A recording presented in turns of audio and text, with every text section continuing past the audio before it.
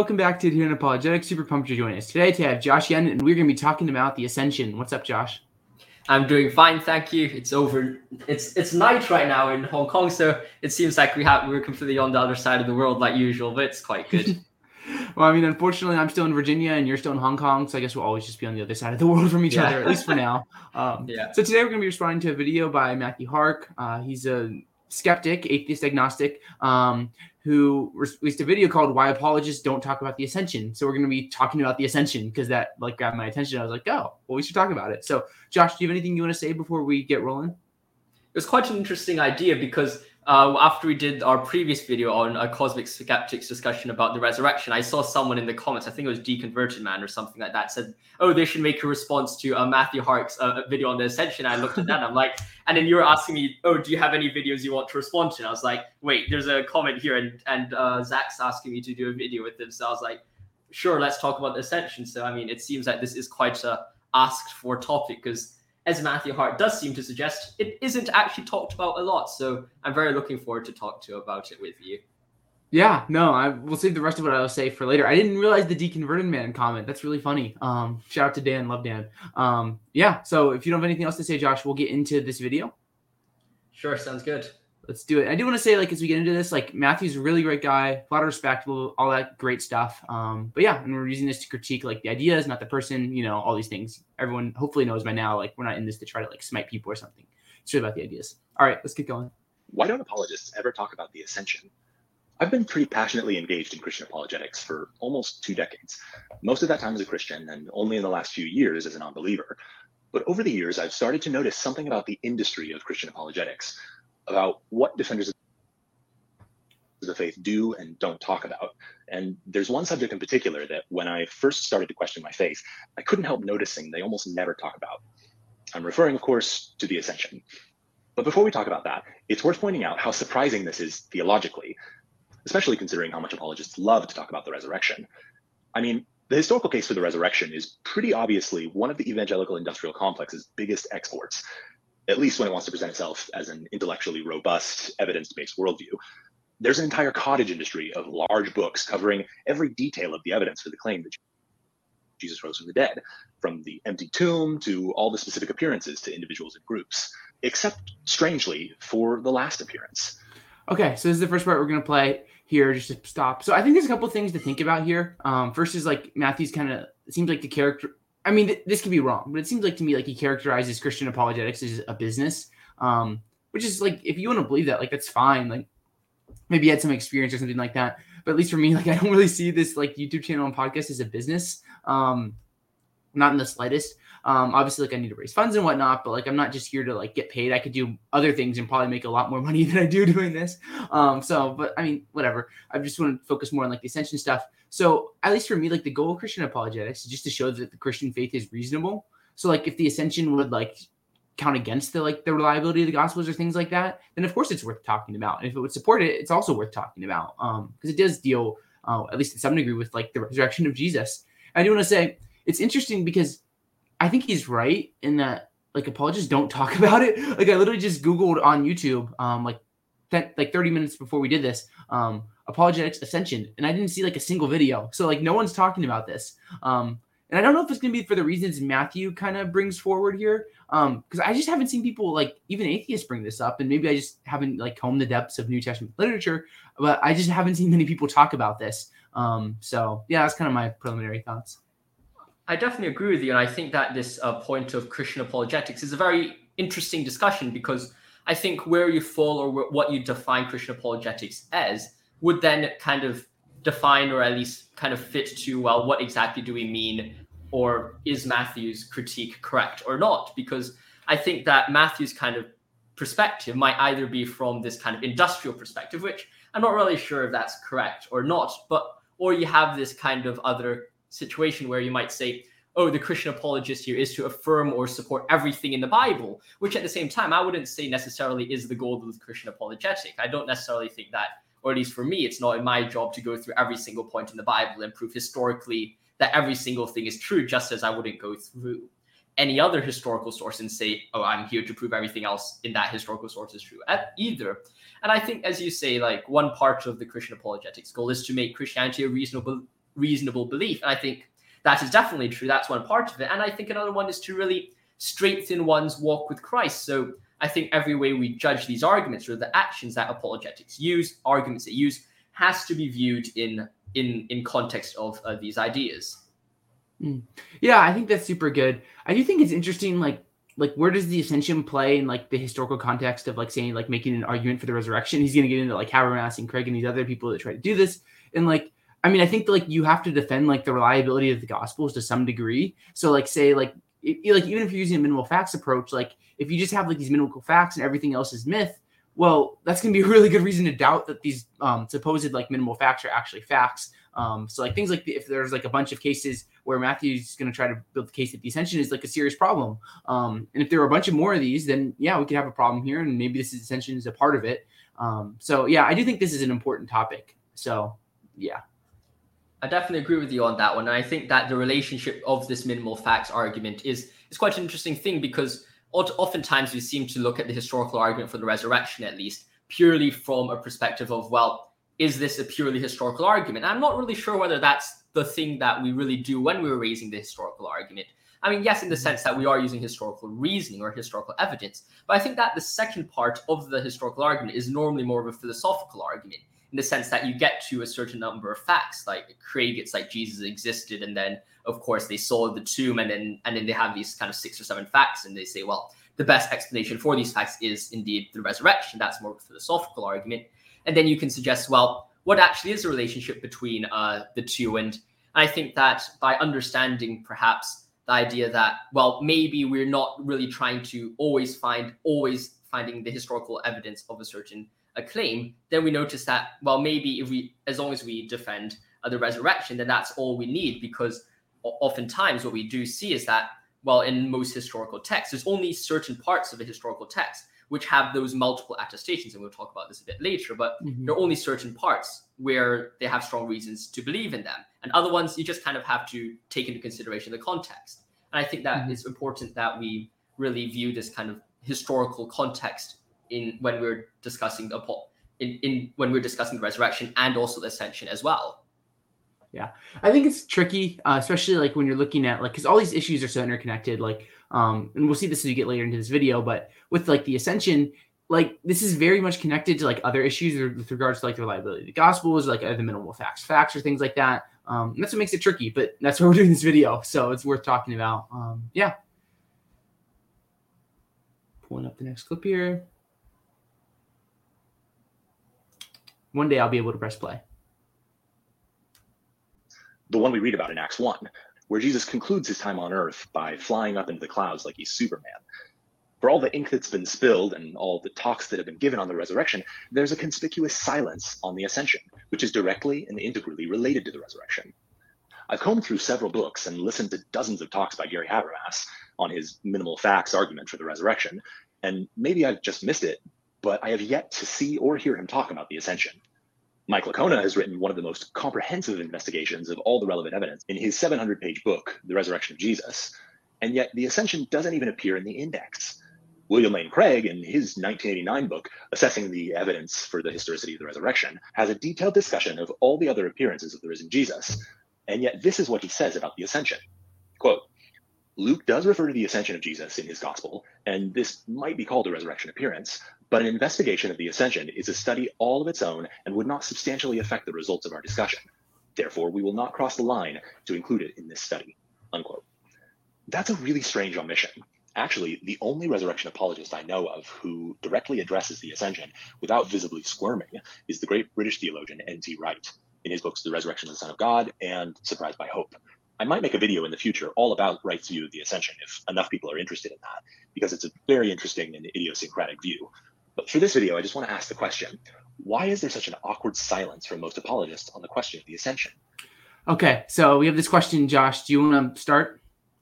I think that one of the things we notice, or at least I think the first thing I kind of do when I look at ascension is, I think it's fine to completely admit that the historical evidence, or at least if we're talking into consideration what we mean by historical evidence as multiple attestations and stuff, the historical evidence for the resurrection is significantly greater than the historical evidence for the ascension. You're not going to find a similar argument for the ascension as much as you find in the resurrection.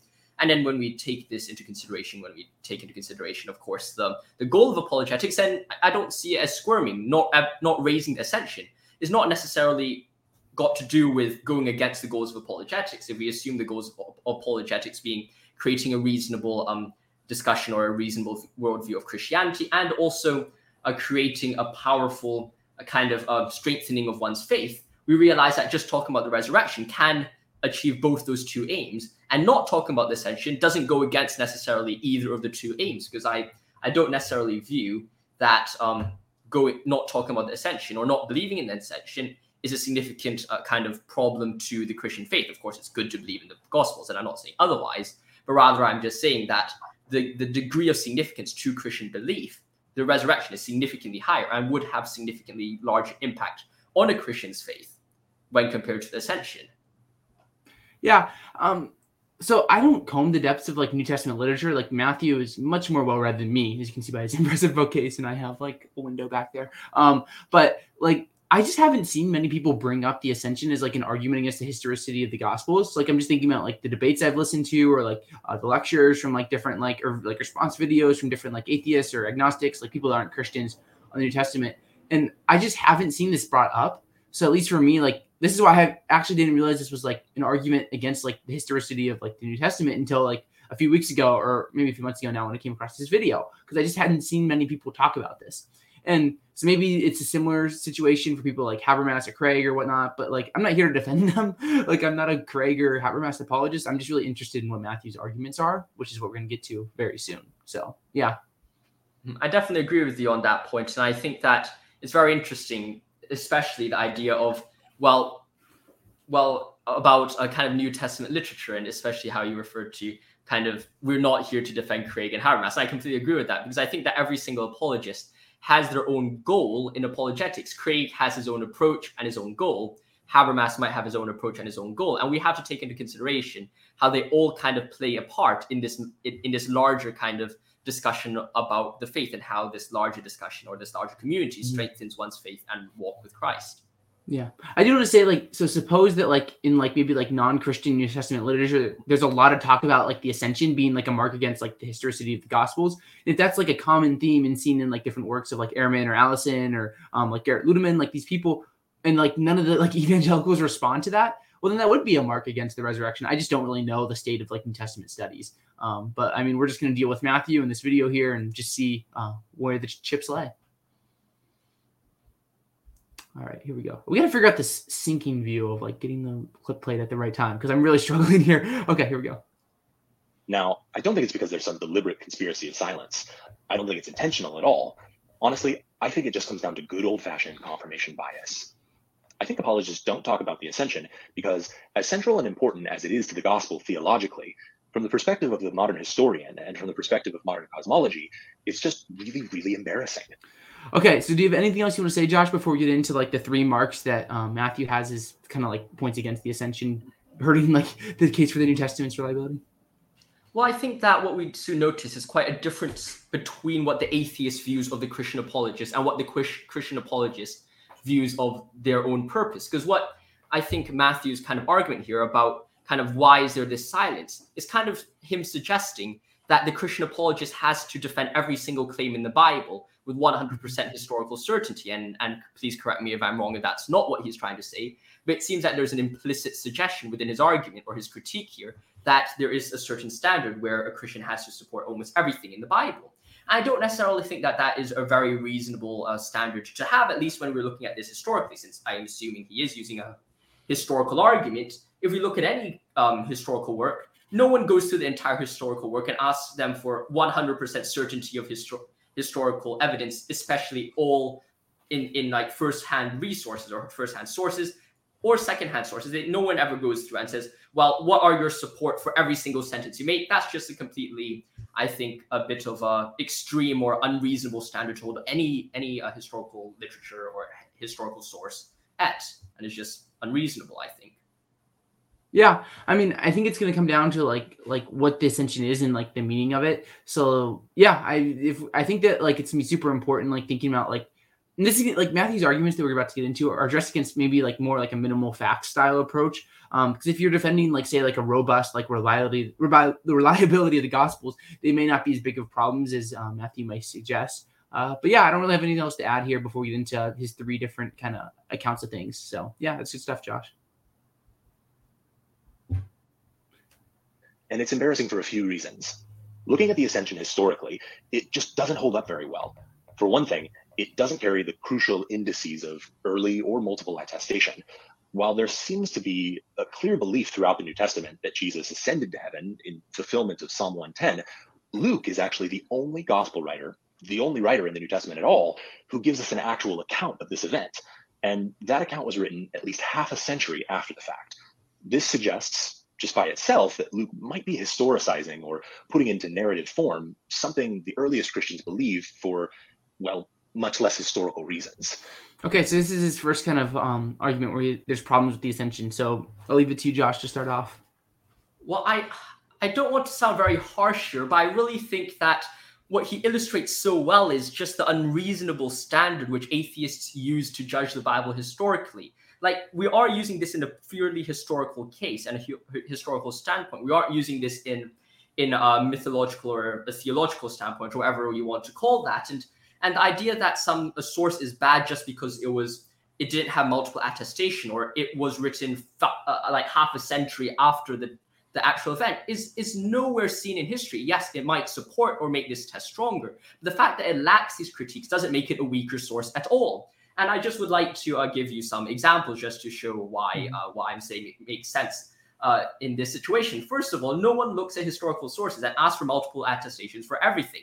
Most historical sources throughout history about key events do not have multiple attestations. And when they do have multiple attestations, those attestations, or these multiple attestations apart from it, are written ages after the text, or you only find bits and pieces of the information. For example, a historian might see a knife in this kind of area in the valley and then see another kind of bow in the valley. They put those two together and know that this is a fighting tribe and it is a hunting tribe. These don't have multiple attestations, but looking at the knife and the bow, you have a general idea about what the tribe was, and you can form a general kind of a historical understanding of the situation.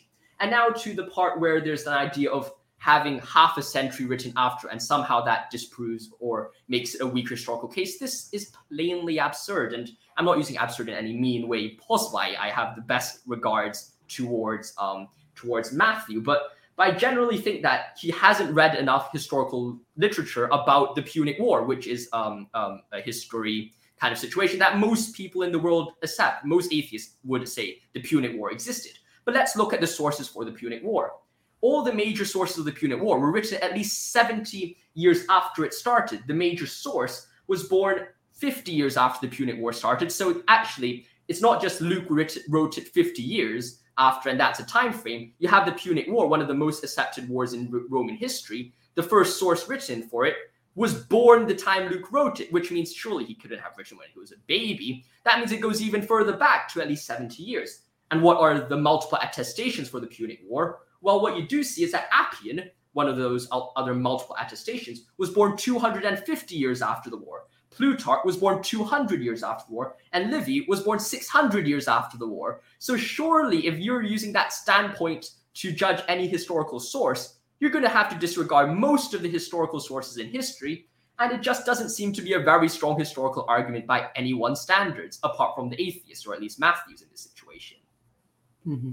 Yeah, I appreciate that. And I also wonder, so I know Matthew, he's a super smart guy. He's well-versed in, all this New Testament stuff. So I'm sure, he has to, I'm sure he knows, the points you're making, Josh, which is, surprising, bringing up the, far removed thing. I was, we were talking about ancient history here, so I don't really think that's a very strong point, because of the point you bring up here, Josh, with, the Punic Wars. You can talk about, biographies of Alexander the Great. There's all kinds of examples of these people or events that happen, and there's no writings that we have of them until much later than Luke wrote, things like that. So I think, at least for me, a lot of this comes down to the reliability of the Gospels. So say Luke wasn't historically reliable, well then maybe Matthew has a point here. It's well, Luke's just adding things at will. But if we can make a case for the reliability of the Gospel of Luke, well then it seems I just don't see the problem of him adding an event that isn't multiply attested. So to me, it comes down to is Luke historically reliable, which would be a lot more work and time than we have here. So that's a big question here. So I don't think just like this one single thing that isn't attested would be like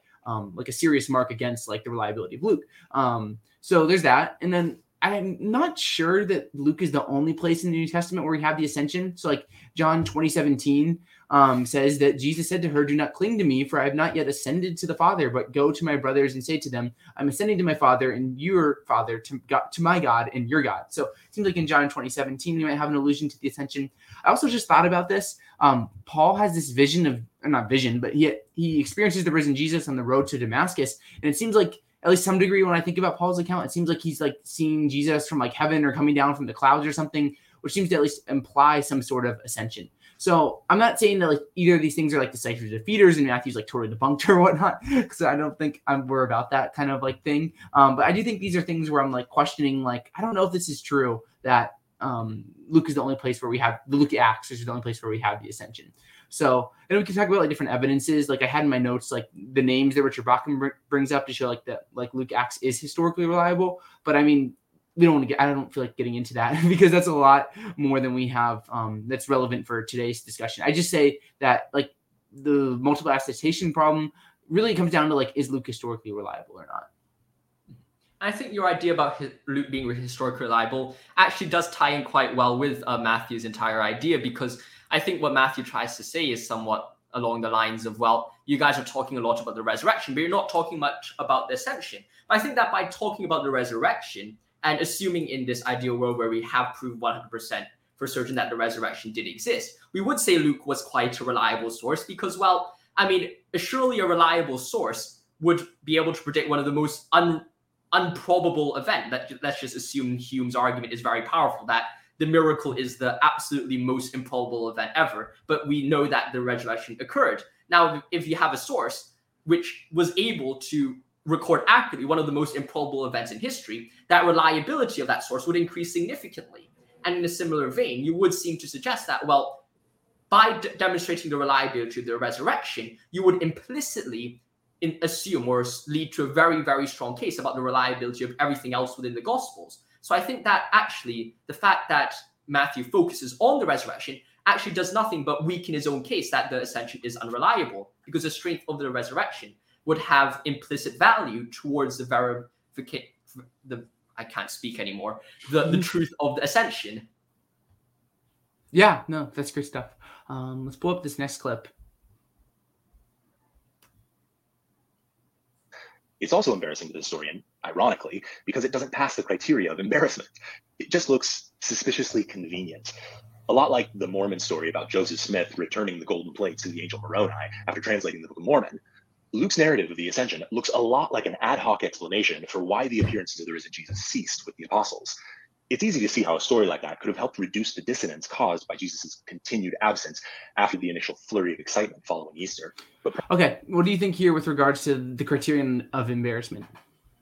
Well, I think that the criterion of embarrassment is kind of like a multiple attestation situation. It is not necessary for you to to tick every boxes in order for it to be a reasonable source, because I don't think any historian ever goes through every historical source he has in front of him with a checklist, something like this on his hand, and then goes like tick, tick, tick, tick, tick. I've ticked the criterion of embarrassment. I've ticked the multiple attestation, go through absolutely everything and say, now this is a good source. I think what a good response to this would be saying, well, he's raising the hypothesis that Luke just made it up out of convenience. Now, if that's the case, well, what's evidence for that idea? Because I think that a very big problem we see with atheist discussions around the resurrection and the historicity of the Bible is that they're very, very good at raising counter-hypothesis, but they've done absolutely nothing to prove the counter-hypothesis. Because it's one thing just saying, I have a counter-hypothesis, and it's another thing demonstrating that that counter-hypothesis is actually true. For example, if someone said, the Americans landed on the moon first, and then someone says, in response, the Chinese landed on the moon first, you might say, well, yes, that's a counter-hypothesis, but you can't just raise the Chinese landed on the moon first and then assume that the entire claim that the Americans landed on the moon first is false. You have to provide evidence for that belief. And in the same way, I would like to see Matthew provide evidence for the hypothesis that Luke made it up. And if he hasn't provided any of those evidence, then that clearly is not a good hypothesis, especially if you use his own criteria of historical analysis, like multiple attestation or historical kind of time after the time the hypothesis came up, I would love to see him try to measure that hypothesis up against his own standards and see how well that stands. I'm generally saying that in the nicest way possible. Mm-hmm. Yeah, I think about this, like, for me, again, this is probably going to come close to just, like, is Luke, like, historically reliable or not, or Luke Acts? But I wonder, it's like, given, like, let's just look at the data of, like, Luke recording the ascension. So let's say on, like, the hypothesis of the resurrection, this seems pretty likely that, like, the ascension would happen because, like, if we believe that the gospels are reliable and that Jesus actually rose from the dead, without the ascension, like, would Jesus just still be on earth today? Like, that seems kind of like to go against the mission of Christ where he saves the world and we bring his kingdom onto earth. So it seems like the ascension would kind of need to be, like, expected or happen, like, given Christian theism or something.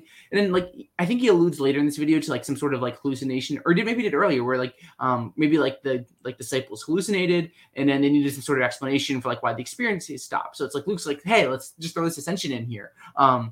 Okay, well, maybe you have a potential explanation for, like, the ascension, but, like, it'd have to be, like, a better explanation for some other reason, because it seems like at least, like, these two, like, competing hypotheses of the resurrection and, like, hallucinations could explain it. And then we'd have to look at other explanatory virtues like simplicity or, like, data, like, is, like, Luke historically reliable or things like that to really kind of figure out which one has the edge. So I just don't see, like, how this would count against Christian theism, because I think the ascension is expected if the resurrection happened. So, yeah.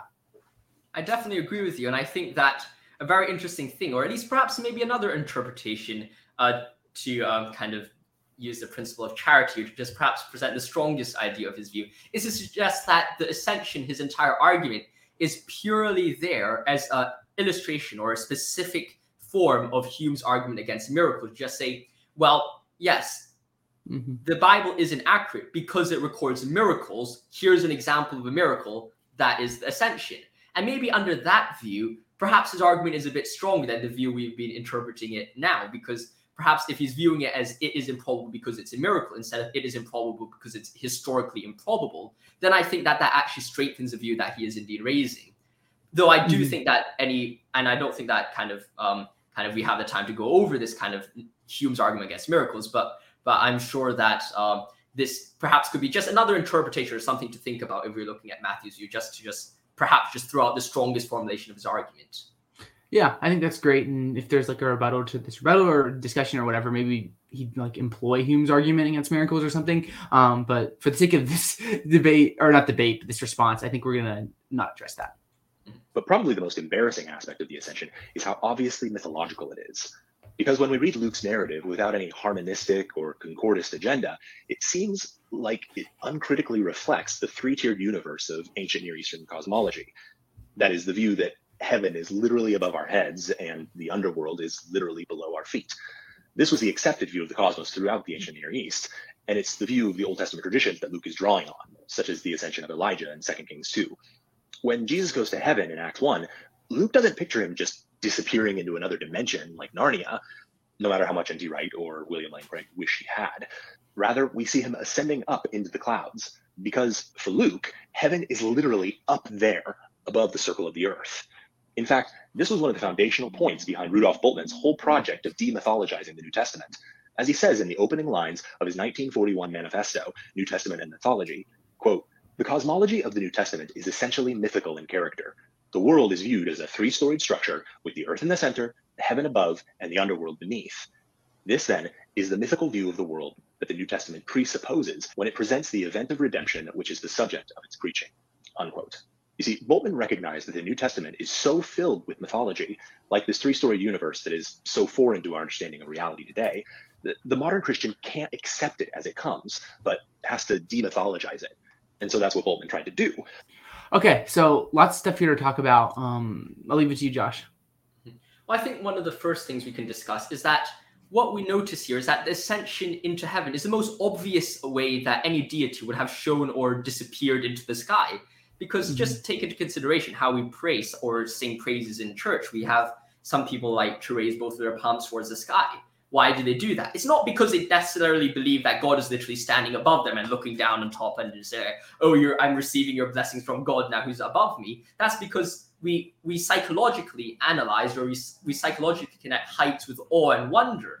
And the same way, when we look at a tall mountain, if you've ever been to Everest, you look at the tall mountain, you're like, wow, that's an absolutely wonderful thing. You don't necessarily look at kind of look down into a small pit in the ground and say, oh, that goes very deep. Now I feel very awed. And maybe you do sometimes. Maybe the Grand Canyon is an example, but you could suggest the canyon is really high and the ground's low from a kind of a different perspective. But I think that what you notice is that, well, sometimes the symbol or what God tries to do, the point of the miracle is not necessarily to prove scientifically anything, but rather the point of the miracle is to strengthen one's faith. And by ascending into heaven, that's the best representation of our understanding and our relationship with God. Mm-hmm. Yeah, those are good points, Josh. And it's funny because like it seems like in Matthew's mind, this is the strongest point where the ascension is going to count against like the resurrection. But to me, this is actually like the weakest point, because I just don't see why this is a problem. Like it seems like just like this is an effective way to communicate that Jesus had returned to heaven and wouldn't come back until the second coming. This like, so I don't really have a problem with granting like that, like Luke or whoever wrote Luke Acts, believed in this like 3-tier cosmology thing. I just don't see this as a problem because it's an effective way to communicate it. Like I feel like it'd be like even weirder if like in like Luke Acts there's like this like little like footnote or something with like contemporary astrophysics to try to explain like the dynamics of like where heaven is or something like this. So it just seems like to me like this is just the simpler way of doing things and an effective way to communicate that Jesus returned to heaven, and it's just God explaining his truth through like a certain culture that believes certain things. So yeah, I just don't see this as a problem. I completely agree with you on that point, and I definitely think that it's kind of like me telling my cousin and asking my cousin, what's the smallest thing in my pencil case? And she's like, oh, it's the eraser, because my eraser, I've used it a lot, so it's really small. And then and then in response to her, I say, no, that's wrong. It's not the eraser. Oh, it's these tiny quarks which are coming in and out of this a quantum substructure in front of her. And she'll be like, what on earth are you talking about? And I think talking about heaven would be the same way as me talking about quantum substructure to my 3-year-old cousin. So I don't necessarily think that it is as big a problem as Matthew thinks it is. I think so. Like Ben Stanhope talks about this view with regards to like Genesis 1, where there's a similar view in his book Misunderstanding Genesis, and like even Michael Heiser, I think, has brought this up, talking about and like I think both of these scholars would be willing to grant like this is what the like writers of like the New Testament, Old Testament believed. But like, could you imagine like Heiser like brings this example, like could you imagine trying to explain like evolutionary theory to like a Second Temple Jew? And it's like no, and it's not because they're like dumb or anything. It's just like they just had a different view of things that was very different. Like, it'd just be very, very different. And like, why would God have to like, or want to explain this completely different way of thinking about things to these people that are in a different cultural context? And I think our context really matters when we're looking at the ascension. I definitely agree with you on that. Awesome. We have our last little clip here that we will play. But this presents a much bigger problem for more traditional Christians who want to hold on to the early church's belief that God literally raised Jesus from the dead, because you can't discard the ascension without calling the resurrection itself into question. In the traditional Christian story, the death, resurrection, ascension, and the second coming of Jesus all fit together in a very clear sequence, each one implying the others. And so you can't take one of them out of the sequence without calling the rest of the sequence into question. And this, I think, is why apologists prefer to simply not talk about it. They're just doing what we all tend to do, counting the hits and ignoring the misses. And by all accounts, the ascension is a pretty big mess. Why don't apologists? Oh no, I restarted the video. What a poetic end. Like, really shout out to Matthew here for like, it's a lot of hits and there's some misses and I forget what he said already, but like big shout out. It's very poetic. Yeah, I think I should start writing sonnets at the end of my videos in order to gain more subscribers like him. I think that might hopefully boost my subscriber count a bit more, but I think just to kind of respond to his final point, I think that Matthew kind of emphasizes the connection between the two a bit too much, in some sense that if you dismiss the ascension, then in some ways the resurrection is also doubted. And I do agree with that if you're viewing this from, if the ascension is false, then maybe the reliability of Luke becomes a bit worse. But at the same time, if you're just looking at this from a philosophical perspective, it doesn't seem that the relationship or the occurrence of the ascension should have any philosophical implication to the occurrence of the resurrection. Why? It's because ascension is in the future. Well, if you look at the time frame, and it's after the event of the resurrection. That means the resurrection could have occurred without the future existing at all, unless you're a B theory of time, which suggests that all time exists at the same time, which I don't necessarily think is the case. And just to illustrate this a bit better, maybe it's like kind of school schedule. Me going to school and me having my math lesson is interlinked in the sense that if I don't go to school, I can't have my math lesson. However, at the same time, me going to school is completely independent from my math lesson. While they're both in the same chain of events and they're necessary for each other to occur, if I did turn up to school, it doesn't follow logically that I had to have my math lesson. In a similar way, if I didn't have my math lesson, it's not reasonable for you then to conclude that I didn't go to school, because it doesn't have a direct kind of relationship here. Mm-hmm. Yeah, I mean, I don't really have too much to add here, but I mean, obviously, like, if we're right and the ascension like isn't as big of a problem as Matthew suggests, then like we're building a pretty robust case for the resurrection. And if he's right, then obviously like we have a lot more work to do. So yeah, there's a lot of great stuff here. And yeah, I really appreciate Matthew's take on things. And obviously like we disagree, but hopefully like Matthew and Josh and everyone listening and me can all just agree, like we're just in pursuit of truth. And hopefully this is like edifying in your own intellectual journey and trying to like find truth or things like that. So Josh, do you have any kind of like last thoughts or things you want to say before we wrap up here? No, I think it's a very interesting discussion that we've had. I appreciate you inviting me here again. It's something that I really wanted to discuss. It's something which was on my mind a lot. So thanks a lot for having me. It's always a pleasure having these discussions with you, Zach. Yeah, it was super fun. And I'm glad you were on, and I'm sure you'll be on again. And who knows what we'll be doing next time, because we've been around the block doing all kinds of stuff. And it's so much fun to think about these things. And yeah, really grateful for Matthew to help me think about the ascension more. It's really helped me grow. And yeah, great stuff. So thank you everyone who tuned in, and Kelvin and Wesley and Probably Skinny Man and everyone else. We're so grateful for you and your time. If you're new here, I always encourage you to subscribe, leave a like, all that fun stuff. And if you enjoy our content and value it, you can become a patron at patreon.com/AdherentApologetics, or become a YouTube member. Press the join button on your way out for as little as like $1 a month. So super grateful for everyone's support that makes the show possible. And yeah, one last time, Josh, thank you again for coming on. Always a pleasure, and love that Supreme shirt, my guy. Thanks a lot. And thank you, everyone. God bless.